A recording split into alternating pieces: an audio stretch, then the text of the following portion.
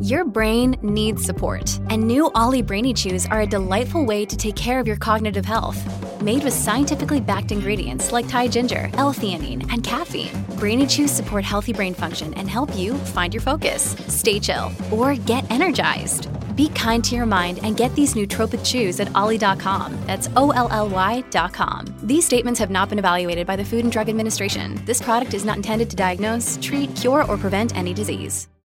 Hey, it's Ryan Reynolds, and I'm here with Keith, co-star of my upcoming film, If, only in theaters May 17th. Do you want to tell people the big news?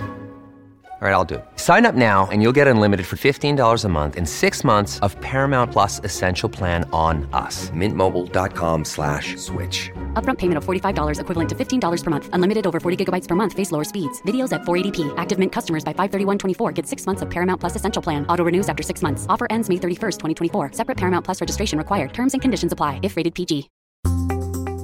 I was off Thursday, Friday, and Monday with full intentions of doing a podcast those days, but by the end of the first 4, I was plumb worn out from doing lots of chores. Apologize for not giving you notice that we were skipping on Monday. It's Today in Ohio, the news podcast discussion from Cleveland.com and The Plain Dealer. I'm Chris Quinn here with the regulars, Laura Johnston, Layla Tassi, and Lisa Garvin. And Lisa, if we're talking about marijuana, you're first up. The debate over legalizing recreational marijuana in Ohio, which voters will decide in November, covers a lot of ground, but rarely do we hear anybody talk about the money. How much does Ohio State University say Ohio could realize in taxes from legalized marijuana? It's a big figure, Chris. Ohio State Moritz College of Law did an estimate, and they said that if Issue 2 passes in November, tax revenues for the first full year of the program would be from $182 million to $218 million. By year 5 of the program, it could get as high as $403 million, but it could decline after that because of cheaper prices and possibly a saturated market, but that's looking pretty far ahead. The study looked at nearby states with recreational laws, Michigan and Illinois, and older laws in Colorado, Washington, Nevada, and Oregon to make their estimates. So the recreational marijuana, if it passes, it will be taxed at 10%, and it's an excise tax, which means it's a product-specific tax. Other states have used wholesale taxes, or they've taxed marijuana based on the THC levels. Ohio is among the lowest taxes, but the legislature could change that. Apparently, Republicans in the legislature are mum about this until the election results come out. Eyes will probably pop at the numbers. But Tom Herron, who's an attorney with the Coalition to Regulate Marijuana Like Alcohol, he says these estimates match what occurred in other states, and he says that it validates legalization in Ohio. I'm amazed at how popular these are. Laura has mentioned whenever she's driving up to her cottage in Canada, she sees billboards in Michigan everywhere.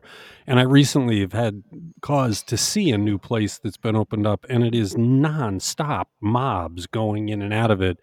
What I wonder is, while these taxes go up, do alcohol taxes drop as a result? Are people switching, or are we just adding a whole new level of inebriation to the populace by legalizing marijuana? I don't know. That's a good question. I think that there are some people who do one or the other, and there are some people that do both. So it'll be interesting to see what they say. But, Herron warns that if you have the taxes that are too high, that means you're competing with the unregulated market. And, we want to put that unregulated market out of business, says Herron. So they don't want the taxes to be too darn high. But this is going to be an experiment. We'll see once the doors open for recreational marijuana what the demand is. I assume it will be high. And how fast prices drop. I don't know. Alcohol taxes are really high, and there's not a huge moonshine network going on. The whole alcohol question's been on my mind a bit lately because the studies that have come out over the last 5 years have made crystal clear that in every way, shape, or form, it's bad for you. It's that there's no amount of it that is really safe to drink, and it's a calculated risk people take, especially women, with regard to breast cancer. And I just keep thinking that if you legalize marijuana, especially for people that are maybe 40 and under, does this create a huge societal shift away from the ever-increasing use of alcohol to marijuana? Does marijuana and the gummies become the new alcohol for the younger generations? That's a very good question. I think only time will tell. I think that's a good question too, and maybe people do both depending on what the situation is. But I totally, hands down, will want to see what happens with Ohio in the billboards. The last time I drove with my mom up to Michigan, there was an airplane trailing a banner ad, right? And it said Leaf and Bud, and my mom was like, "Look at that! What? Maybe that's a new garden center."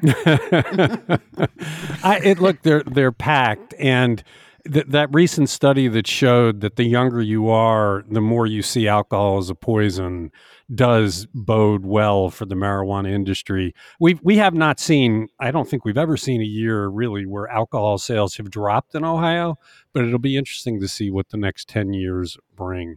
Interesting look by Ohio State University. Check out the story. It is on cleveland.com. This is Today in Ohio. Is it possible that the deputy sheriff who shot a beanbag at a guy who was walking away from the violence of the post-George Floyd riot in Cleveland won't be charged because of a state law nobody knew about? Layla, this is an outrage story. It is a fascinating story that Adam Faris wrote. He tells us that the law in question, which is Ohio Revised Code 2917.05, it's been mentioned only one time in court filings since it was enacted in 1974. It bars criminal charges against police officers who use force during a riot, but there are certain caveats to that. Geauga County Prosecutor James Flays is handling the case against Deputy Bruce Laurie, who shot the beanbag round that destroyed one of the eyes of John Sanders on the day of the protest. Flays was doing legal research for this case when he came across this obscure law, and it really threw him for a loop. The law says police officers and firefighters cannot be charged with a crime if they use non-lethal force. That's as long as they have probable cause to believe using force is necessary to disperse or apprehend rioters.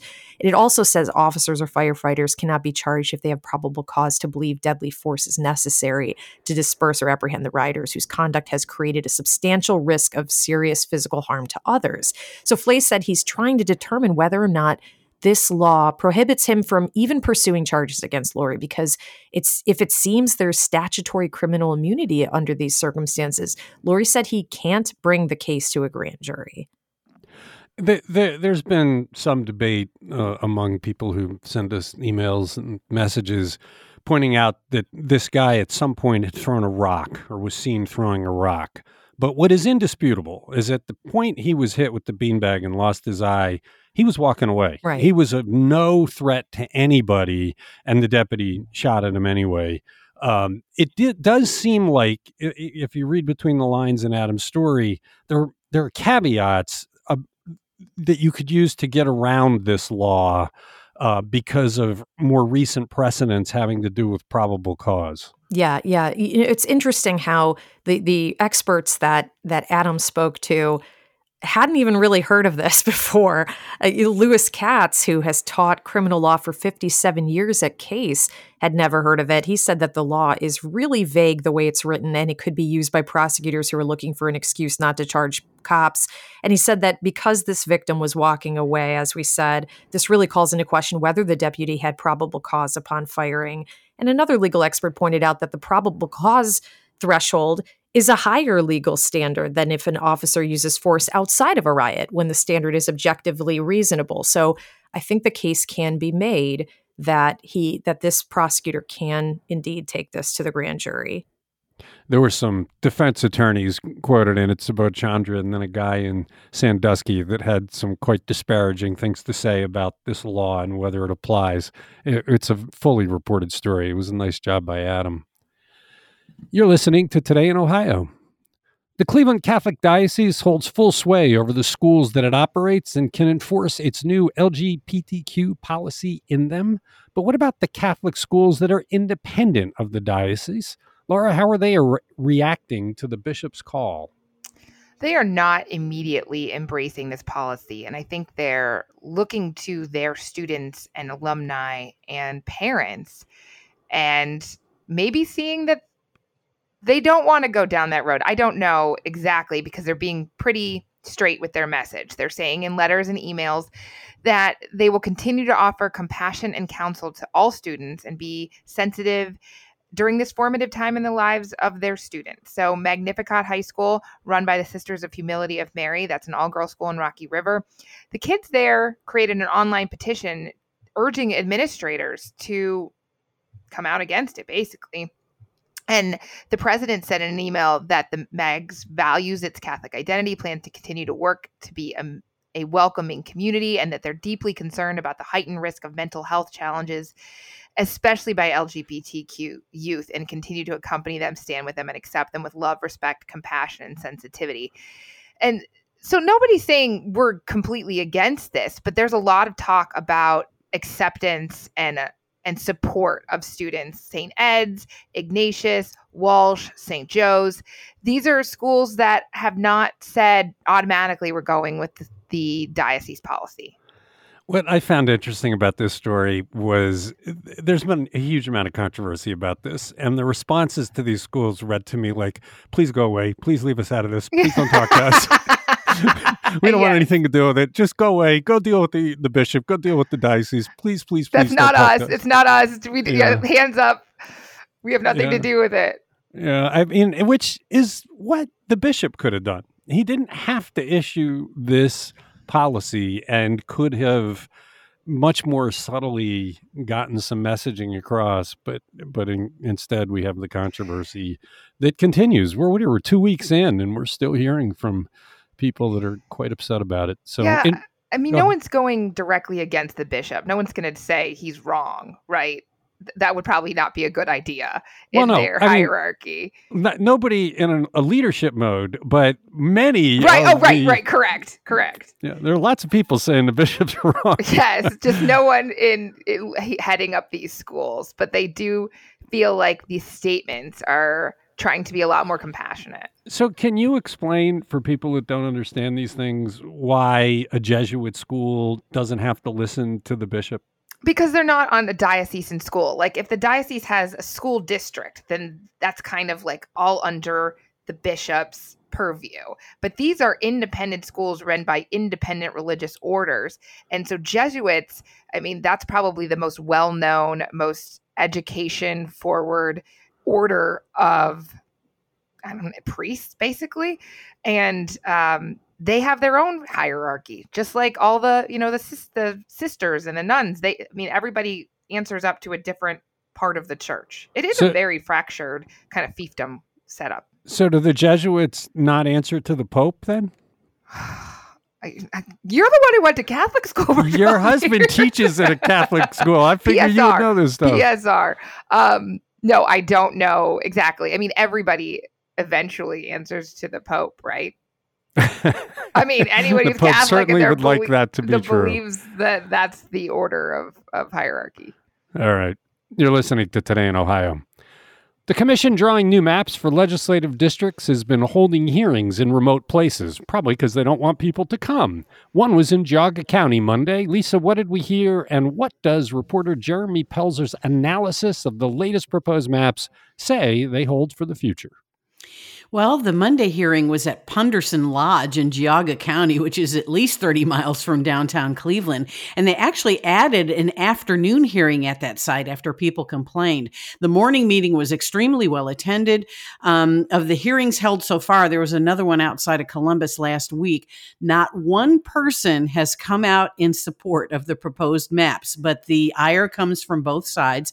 The speakers took issue with the commission itself and with the specific proposed legislative districts that they're presenting. Jerry Wald is a Cuyahoga County Republican executive director. He says he was against putting Seven Hills in a Democratic-leaning district that extends all the way north to near downtown Cleveland. He called that a Democratic gerrymander. He also suggested redrawing two Western County House districts, so one has a slight Republican majority. He says Cuyahoga County is not just a Democratic stronghold. It has one of the largest Republican populations. I didn't get to verify that. The Democratic State Senator Kent Smith of Euclid said the maps have led to Republican overrepresentation in Cleveland, Dayton, and Cincinnati. And he says it's actually more than the Ohio Constitution allows. He says this is a way to minimize Democratic voices by actually making their districts larger than they should be. Other testimony concerned when the commission will approve maps that are more severely gerrymandered than the current map, which has a Republican advantage. They have 67 of 99 House seats, and they have 26 of 33 Senate seats in the current map, which is ruled illegal, but we had to use it anyway. So yeah, it was an interesting thing. But the commission was also chastised for holding Northeast Ohio meetings on Yom Kippur. And that 5:30 meeting that was added yesterday, but it was 2 hours before Yom Kippur ends at sunset. So they were kind of upset about that. But Auditor Keith Faber says, well, that's what happens when you act on the fly. Yeah, although they wouldn't have ever scheduled a hearing on Christmas or one of the Christian holidays. It was incredibly insensitive to do it. But look, these aren't legitimate hearings. You don't hold a hearing in Punderson for Northeast Ohio. You hold it in Cleveland if you want to get it, or Akron, or someplace where people are, the population actually is. When the maps first came out, I didn't know what to think about them. And then Jeremy Pelzer did a really nice job putting it into perspective. This is likely is a huge gain for Republicans. It is. I mean, the numbers will go up the way they're setting it up. And because they have a cooked Supreme Court, they're figuring that they won't declare them unconstitutional, which gets us back to the central theme of all these conversations, Maureen O'Connor's plan to get the elected leaders out of this process entirely and bring independent, normal people into it who are not trying to favor their colleagues in their own districts. And it does look worse than the maps that we have now. The Republicans have gained at least a few seats in each house or each chamber. Yeah, it's the whole thing is crooked from the outset, and we just got to get rid of this system. You are listening to Today in Ohio. Who is the self-described cash flow king of podcast fame, and why is this North Olmsted would-be magnate suddenly in a whole lot of trouble, Laura? Because he's a Ponzi scheme leader, and this is not really about flipping houses and making money. He's accused in a lawsuit of running an $11 million Ponzi scheme, ripped off dozens of investors, and the U.S. Securities and Exchange Commission filed a lawsuit in federal court against him. His name is Matthew Motiel. His companies are North Shore Equity Sales, the Marie Paul Company, North Shore Equity Management, and a couple of other LLCs. He's 42. They say this is a 4-year scheme in which he falsely promised high returns to 60 investors. And the whole thing was a scam because he would say, I'm going to buy this house, I'm going to flip it, I'm going to sell it, and you're going to make money. But he bought a house for something like $46,000, and it collected more than $1 million in investor money on it. And he just pocketed that and rented a lakeside mansion for $107,000. He had $73,000 to spend on courtside seats to a Cavs game. He had student loans, apparently $45,000 on that. 14 grand at Starbucks and another 14 grand at pizza places. He just spent it all. Yeah, I don't understand the thinking of people like this, and you start to wonder whether this is a mental illness. There is only one way these things end, and that's with long prison terms and public disgrace. You cannot pay early investors with the investment of late investors without generating the money. And while you're spending it profligately, it's all going to come crashing down. We've seen it over and over again. This guy is in his 40s, so he's not young, and he has been around long enough to know how these things work. What drives people like this? I don't know. And honestly, as a consumer, obviously, this guy should not be doing what he's doing. He is breaking the law. He is taking advantage of people who don't know better. Well, and he's accused of doing all that. Yeah. Thank you. The prosecutors say that. The cash flow king. I just want to tell people, if an investment seems too good to be true, it's probably too good to be true. And go put your money in the bank or, the stock market or something, rather than some guy who's called Cash is King because he fleeced a cancer researcher from Florida A Massachusetts woman used her entire retirement account to vest with him. A lieutenant colonel from the Air Force complained publicly that he needed the payments because he had to be deployed to Afghanistan. I mean, so these people never met him. He just was promising. I mean, I guess house flipping just seemed too good to, or seemed reasonable to people. I don't know. Well, as Gordon Gekko said in Wall Street, greed is good. Although you would think the first red flag is a guy who calls himself the cash flow king. I mean, that's like, Ollie's Discount Market kind of advertising. Hey, I'm going to make you $1.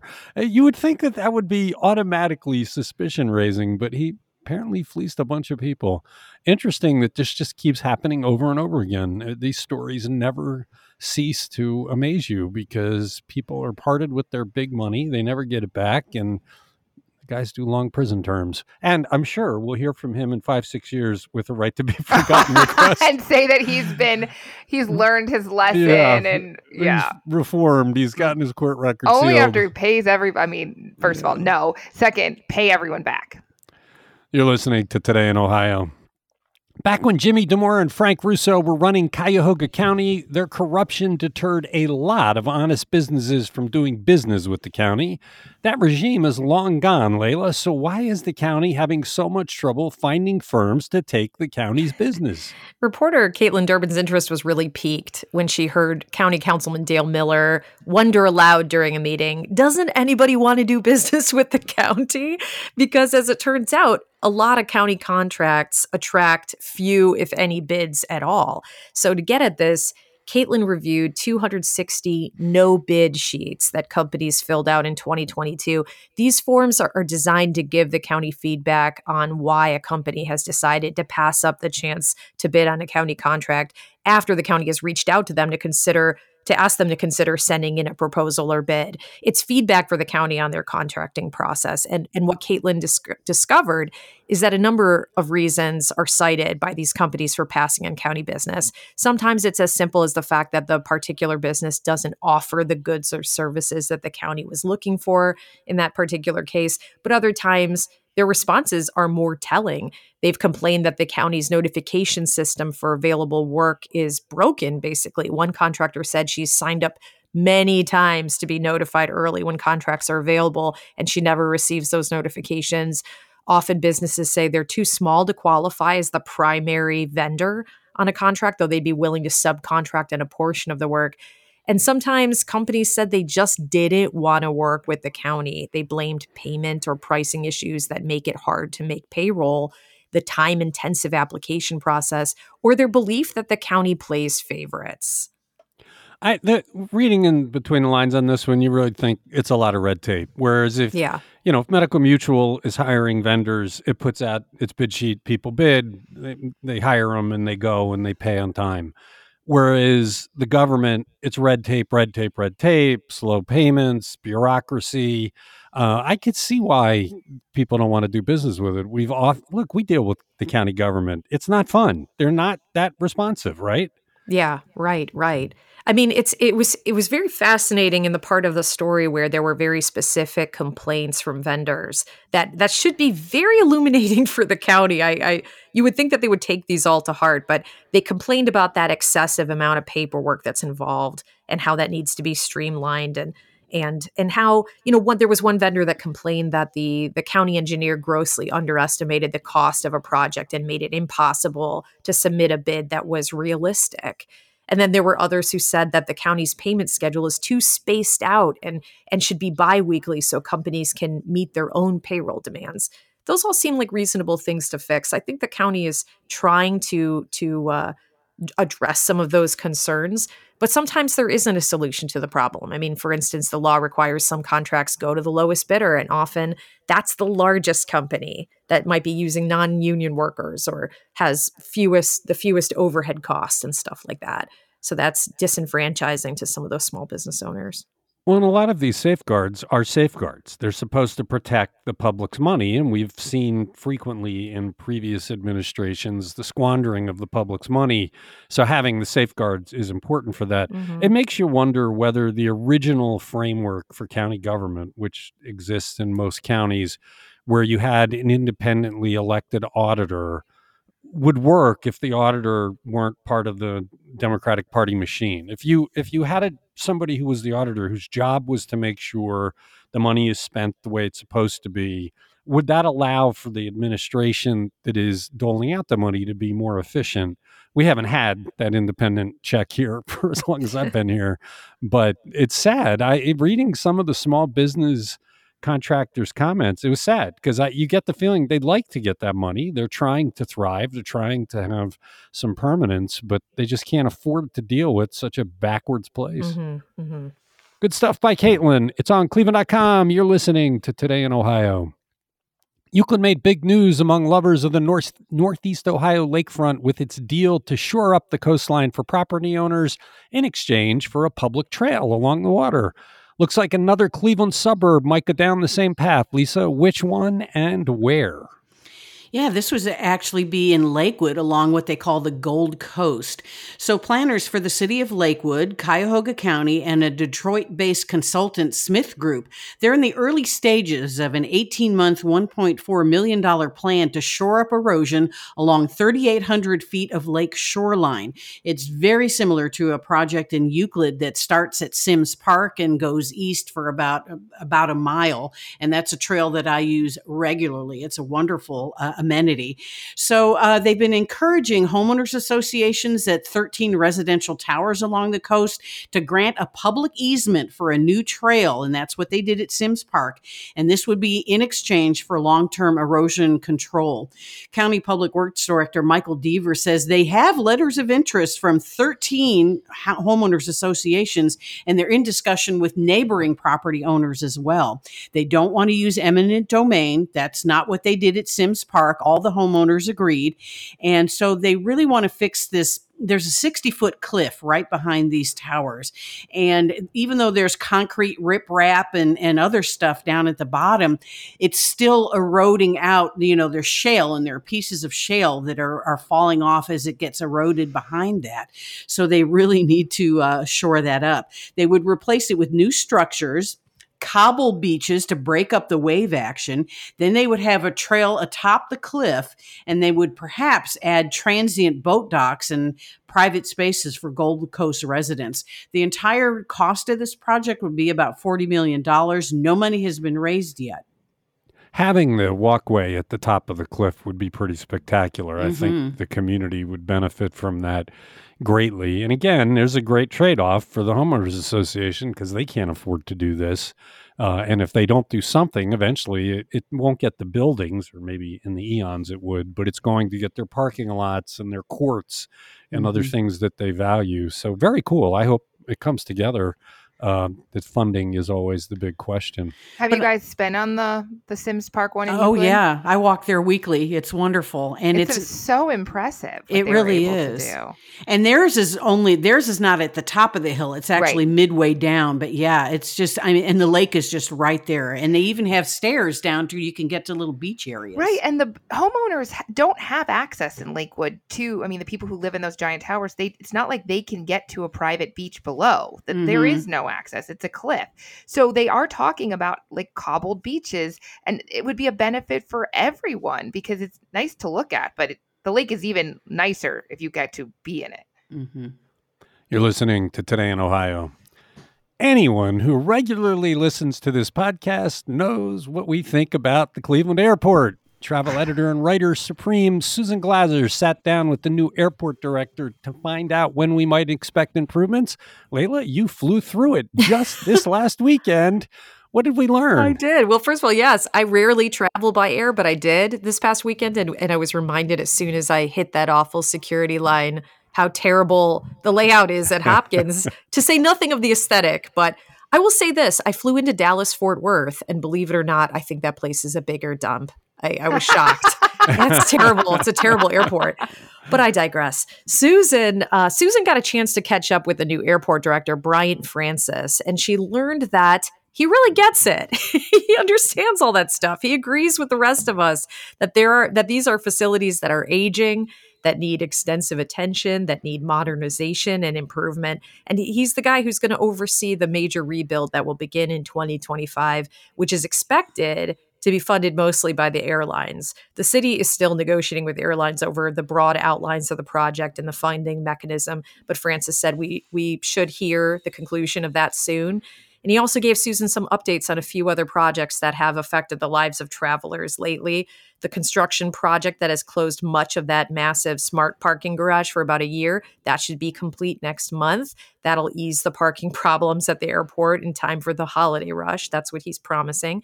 The Sheraton Cleveland Airport Hotel, which closed in 2022, should be torn down in the first half of next year, and that will create even more space for parking. And then 2 studies looking at the future of Burke Lakefront Airport downtown will be completed next year. One is looking at any potential aviation impact of closing that airport, and the other is we'll be looking at potential alternative uses of the airport land, which is obviously on prime land right on the lake. Francis avoided sharing his own opinion with Susan about what should happen at Burke. He just said he's eager to see the results of these studies. Yeah, close Burke. The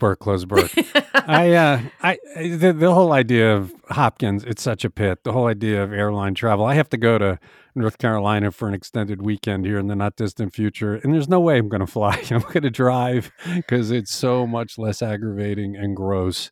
Hopefully what he's predicting comes true. I still don't know where they get the money to do everything they're planning. I don't know how the fact that airlines are willing to kick in. It's going to be passed to the passengers. I mean, airlines aren't like, yes, please, we have lots of extra money. Would you like some of it? No, we're going to end up paying higher ticket costs. But Layla, I think it was Thursday, Chris was like, we should have had Layla call in from the airport to give us her rundown. I could wear a GoPro as I was disappointed. They only had one person running the security check, like where they check your ticket and look at your ID. There was only one person doing that. It was so slow. Maybe it's a staffing. It probably is a staffing issue that they're dealing with. But everybody's dealing with staffing issues. You're listening to Today in Ohio. That's it for the Tuesday episode. Thanks, Laura. Thanks, Layla. Thanks, Lisa. Thanks to everybody who listens to this podcast. We'll be back Wednesday.